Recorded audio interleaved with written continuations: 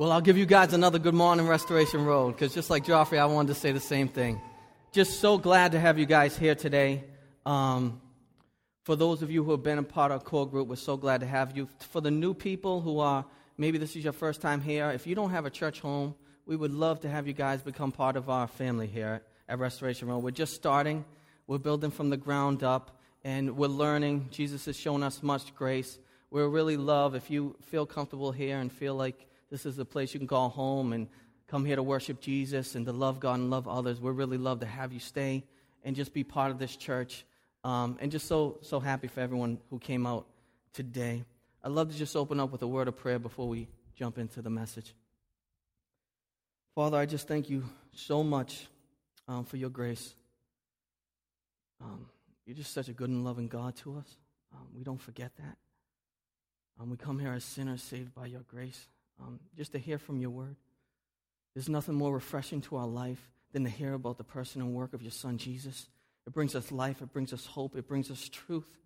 And we just hunger for that today, that you teach us through your word, that you open the ears of our heart and the eyes of our heart to hear you, to be strengthened. I pray that people are encouraged today, that they're strengthened by your grace, that they're challenged, that we're convicted, not to be convicted, but to turn in repentance, to find grace and truth and love and compassion and mercy in you. And please just let your Holy Spirit be here today. In Jesus' name, amen. So we're just going to start, and we're going to preach through the Gospel of John. That's how we're going to do it at Restoration Road. We're going to preach through books of the Bible. So we're going to preach through the Gospel of John, verse by verse. And today we're going to start with John chapter 1, verse 1 through 18. And we're going to talk about a truth that is at the center of our belief as Christians. It's at the heart of our faith. All Orthodox Christians believe this, whether you're Catholic, Baptist, Presbyterian, Anglican, we all believe this. It's an Orthodox truth that is taught in Scripture. It's encouraging to those who embrace it, to people who believe and love Jesus. We're encouraged by this reality, by this truth, by this doctrine. But some people, it stirs up crazy passion. I've never had more heated discussions or passionate debates than when I'm talking about this subject right here. Jesus was actually crucified because he claimed this. And that is that Jesus was God. That Jesus came as fully God and fully man, as the second person of the Trinity, and became flesh, incarnated and became flesh so that he could defeat flesh. We call this the Defiant Incarnation. And Dave will get that up at some point. But this is what we're going to call that series. Because so many people, our rationale, our logic opposes this. See, there's no way that God, you're talking about God, the pre-existent one, the creator, that he's going to come to earth as flesh, that he's going to sweat, that he's going to bleed, that he's going to be tempted, that he's going to cry in order to save us, that he'll make himself that low. And that when he came as a carpenter, working, sweating, all those things. People say God wouldn't make himself that low. But let me tell you this today. God did that for you. He did that because he loves you, because he cares for you, and he loves the glory of his name. He now has a name that is above all names. So I want us to hear this truth today, and I want us to be encouraged by it. That God, and Joffrey gave a great kid sermon. Sometimes I think the kid sermons are better than the actual sermons.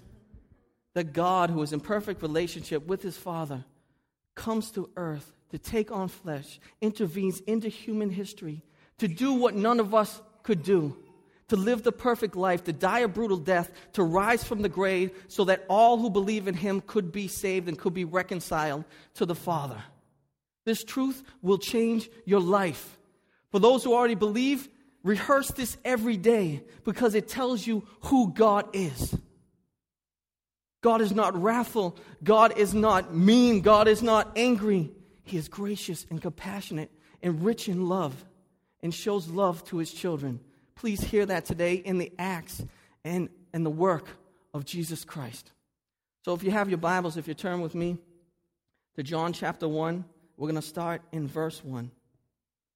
It says, "In the beginning was the Word, and the Word was with God, and the Word was God." And we'll read verse 2. He was in the beginning with God. So you read that beginning, and it says in the beginning. and you think that it's starting just like the beginning in the Old Testament, just like the Old Testament started. You think maybe it's a retelling of the creation story, but it's not. It's a telling of something that's of far greater importance. The incarnation of the Son of God, of Jesus, of the Word become flesh, who came to die for his children so that all who believe in him might be saved. Why do they say the Word here? Because the Word can be explained as divine expression or self-expression or divine speech. So everything Jesus did and was showing you who God is. Jesus is a revelation of who God is and what he has to say. So every word we hear, every scripture, that's all who God is. If you see Jesus, you see God.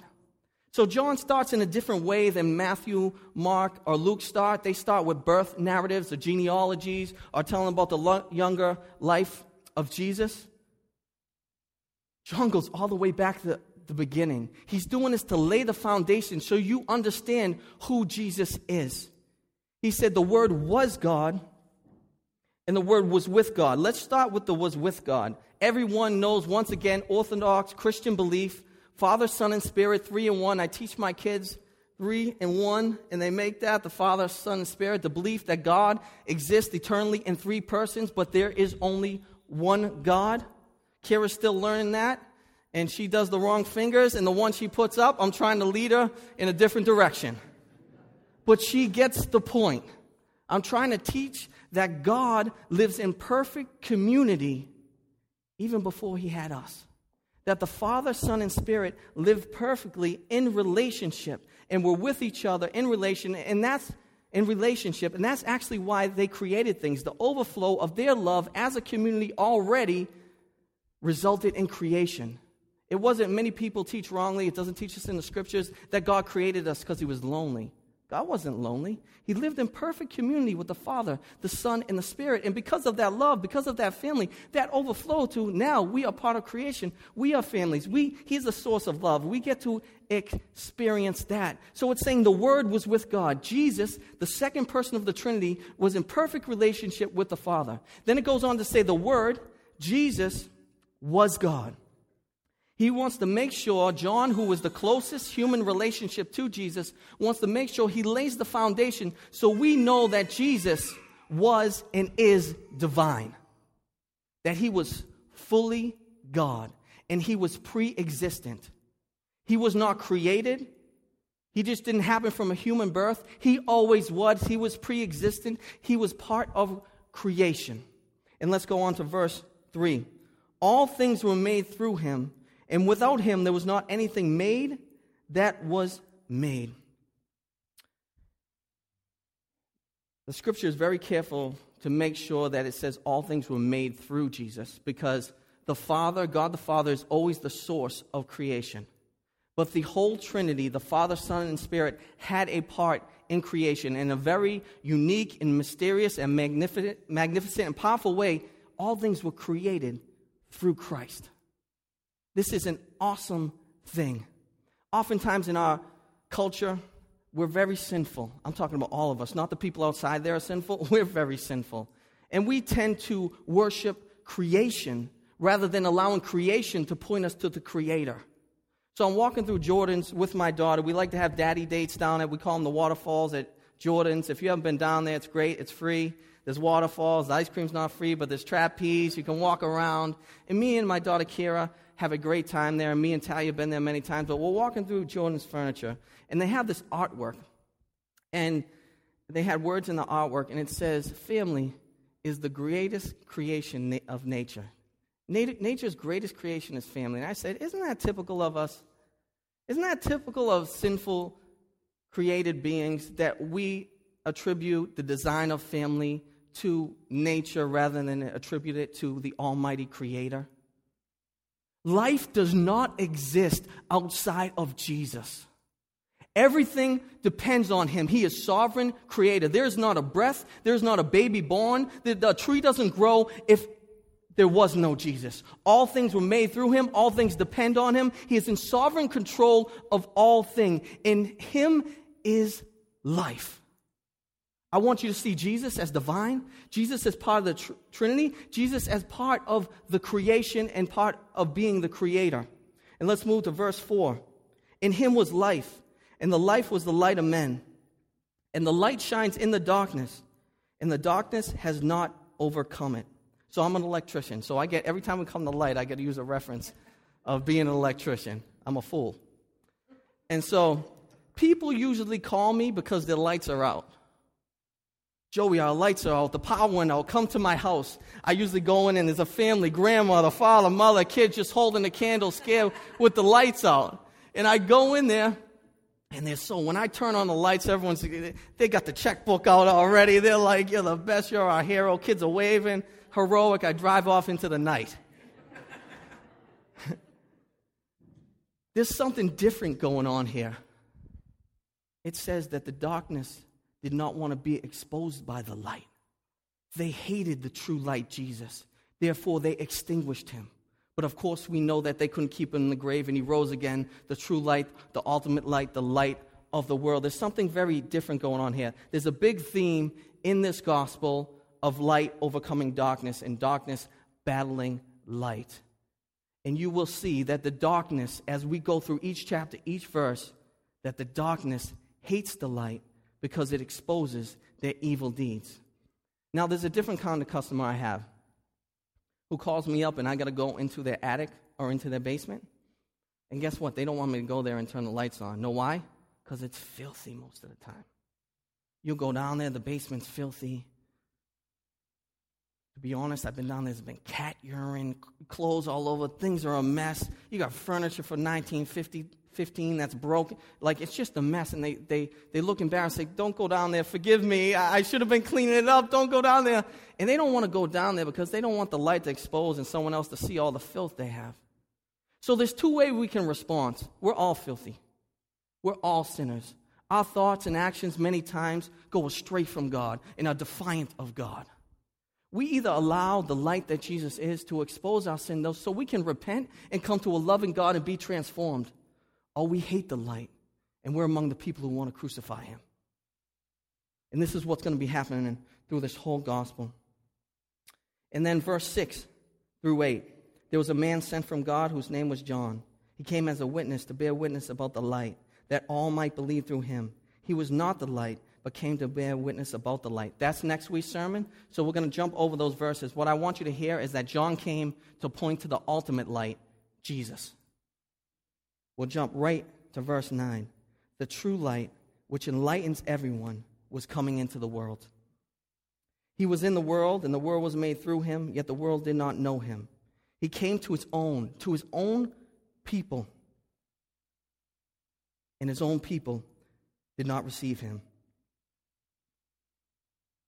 So, you would think that if God, who existed, who was creator, who became flesh for us, if he came to the world, we think we're so good. You think everyone would just start a parade for him and welcome him and put him on the highest seat? We killed him. That's what we think too highly of ourselves. We killed him. I saw something on Facebook that I saw about a year and a half ago, and it just popped up last night, so I figured I'd use it in the sermon. There was a guy holding the sign that says, I hope Jesus comes back again because I'd murder him again. Now, that's an extreme case, I know, and not everyone is that ferocious. But that is the same heart that crucified our Savior, that put him to the cross, is saying, you're not exposing us, you're not putting yourself over us, you're not telling us how to live, you're not telling us what to do, we're pinning you to the cross, we're mocking you, we're shaming you, we're persecuting you, we're murdering you. They did not receive him. God came to us, and we crucified him. And I want you guys to hear we. A lot of times people say, those are the bad people. That guy, that's a bad guy next to me, I'm the good guy. No, us. Us, we're all sinners. We'd have been yelling the same thing out when he wanted to expose our sin if it was not for the grace of God. Now, just so you guys don't think that everyone's in darkness and God doesn't show grace to anyone and anyone doesn't respond rightly to Jesus, these next verses help us understand, yes, there were many who rejected him. There were many who hated him, many who opposed him. But there are some who believed in him, who loved him, who worshiped him, who followed him, who preached him, who loved others. There are many by God's grace who became children of the light. And let's read verse 12 through 14. But to all who did receive him, who believed in his name, he gave right to become children of God, who were born not of blood, nor of the will of flesh, nor of the will of man, but of God. So there's 3 words I want you guys to take out of this. Believe. Faith is an important ingredient when it comes to relationship with God. You've got to believe in God to be imputed his righteousness. Also that he gave. Grace is all over this thing. No one receives salvation. No one is awakened to the truth of who Jesus truly is as God and as the God-man unless it is the grace of God. And the third thing is children. That God calls us into his family. The Trinity's in deep relationship, and he calls us as children of the light to be in deep and loving and a fatherly relationship with him. Now he says 3 things that don't cause you to be saved or be reconciled to God. He gives you 3 negatives. He talks, no one's born into it. It was thought back in that day that if you're born into a certain family, that meant you have right standing with God. It has nothing to do with the family you were born into. It also talks about the will of the flesh. That if certain people had enough strength to be good enough, to be pleasing in the eyes of God. Let me tell you this. No one's going to be boasting in heaven. No one's going to be saying, I knew if I didn't watch that movie, I'd make it in. There's no one.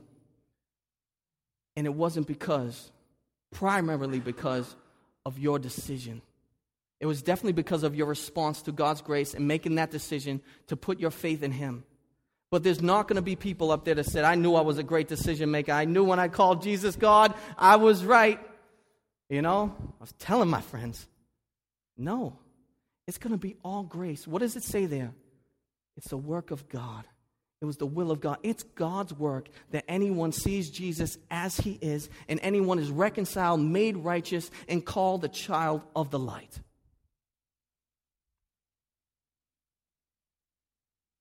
Getting serious in here. Okay, verse 14. I'm going to read verse 14 through 16. And thank you guys for working through this text with me. And the Word became flesh and dwelt among us. And we have seen his glory, the glory as the only Son from the Father, full of grace and truth. John bore witness about him and cried out, this was he of whom I said, he who comes after me ranks before me, because he was before me. And from his fullness we all receive grace upon grace. This is where we see, before we could think that the Word was some cosmic principle that was source above us. Right here it says that the Word became flesh and it dwelt among us. It says that Jesus is that Word that John did such a great job of saying he is divine, he was pre-existent. Now it says this Word became flesh and it dwelt among us. So he made a point to say he was fully God, but also that he was fully man. This meant he was tempted. This meant he was bled. This meant he felt sorrow. This meant he mourned. This meant he cried. He meant there was physical pain. This is called the doctrine of the hypostatic union, that he was fully God and fully man. I figured I'll pull that big word out on you guys so you guys can go home and say, what did you talk about today? Hypostatic union. Go rest on that. But that he became fully flesh, and that grace came through Jesus. Hear this word grace from me today. Please hear this word grace, and it brings us into verse 17. For the law was given through Moses. Grace and truth came through Jesus Christ. We all know the 10 Commandments, right? We all also know that we've broken mostly all of them, if not physically, in our heart. You know what that means? That means every one of us deserve the wrath and the punishment of God and deserve to be separated from God. But who intervenes when there's no hope?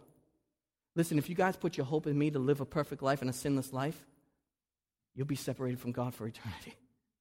There's trouble in paradise. Because there's only one who could live a sinless life. There's only one who could live in perfect fellowship with God the Father. There was only one who could take the wrath that was ours to bear and take it on himself as a cross in flesh to defeat the works of the flesh. Do you guys understand that someone had to live that life in the flesh perfectly for anyone to inherit life in God? And that person was Jesus, and that's why grace and truth comes through Jesus. That is the gospel of Jesus Christ. The good news that is by grace you are saved through faith. It's not of yourself, lest no one should boast. It's the work of God. In verse 18, no one has ever seen God, the only God who is at the Father's side. He has made him known. So once again, you see Jesus, you see God. So there's two ways we can respond. Life is a bunch of how we respond to things. There's those who have believed in Jesus as fully God, fully man, the crucified one for your sin. You believe that your whole life. So this news right here encourages you. You say, it's finished. That's good news because I know I'm a sinner. I know I need the finished person and work of Jesus Christ to cover me. I'm encouraged that God himself came for me in a very compassionate, loving, and sacrificial and humble way. Be encouraged by that. Restoration Road, be encouraged. Then there's those who choose to live in darkness. Who say, I oppose that truth. I reject that. God wouldn't become that low. That's a myth. That's like Greek mythology. That's like Perseus in Clash of the Titans. No, I'm speaking to you reality, the words of God right here, spoken in the Bible. Because if Jesus wasn't God, we're all fools. Should be out golfing right now. Because if Jesus wasn't God, it doesn't make me feel any better to come into a service and pretend that he was. Man tells you that. Do what makes you feel good. No, I want to follow truth. If God says it, I want to give my life for it. Jesus is God, and that's his background theme music right there. Jesus is God. You can bank your life on it. This is what Jesus confessed. This is why they put him and murdered him to a cross. And this is what we believe at the heart of our faith. So I want to encourage everyone who believes that you're living in the truth by God's grace. But to those who oppose it, I plead with you as a pastor. I plead with you. I know I can't make you believe a certain way. That's not what we're about. That's not Christianity. That's not Jesus. But I plead with you to examine this truth. I plead with you to check your heart and to even ask God, reveal to me this truth because I can't see it. Awaken my heart to this truth. Our God is love, and he came as flesh to defeat the flesh so that all who believe in him might be saved. Let's worship that God today together as we sing these next songs. And I just really want to thank you guys so much for coming out and listening to the word of God and being part of this. Amen. Let's pray. Father, I just thank you so much for your word. I thank you that you make it clear that it's not by works, but it's by your grace. So we can be encouraged today by who your son is, what he did for us, that the price that we should have paid is paid because of Jesus being whipped, being beaten, being killed, being murdered, being mocked. We believe that, Lord. I pray that you just work in our hearts to live according to that truth. And I pray you open many, many hearts in Wakefield, in the surrounding area, to this truth about who Jesus is and about who Jesus has shown us God is, perfectly loving and willing to die for his people. Amen.